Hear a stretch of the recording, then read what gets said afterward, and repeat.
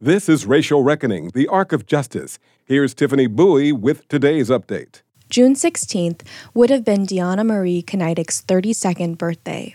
On Sunday, the mother of two was at an uptown intersection mourning the death of Winston Smith with other protesters.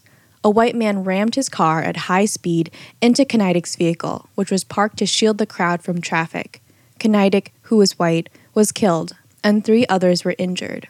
Bystanders apprehended the man until police arrived and were shocked at how officers treated them. DJ Hooker, an organizer with Twin Cities Justice for Jamar, said the officers who arrived at the scene wouldn't listen as protesters tried to explain where the driver was.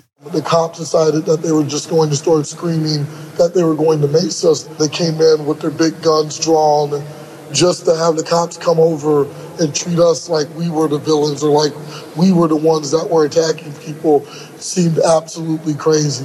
On a live stream video recorded by local artist Lavish Mac, a uniformed officer can be seen yelling at bystanders. Where's the ambulance? It's on its way. It would be here a lot sooner. He killed it. Activists held a press conference at the state capitol on Monday, where legislators have yet to pass a police reform bill. Representative John Thompson, a friend of Philando Castile's, said the activists wouldn't have been there if lawmakers had passed, quote, meaningful legislation. For Christ's sake, Deanna Marie would still be here because she wouldn't be outside protesting injustice. Mayor Jacob Frey has vowed to remove any barriers blocking off Winston Smith's vigil site for vehicles to drive through again. For the Racial Reckoning Project, I'm Tiffany Bowie. Racial Reckoning, the Arc of Justice is produced and supported by Ampers, diverse radio for Minnesota's communities, in partnership with KMOJ Radio and the Minnesota Humanities Center. Online at racialreckoningmn.org.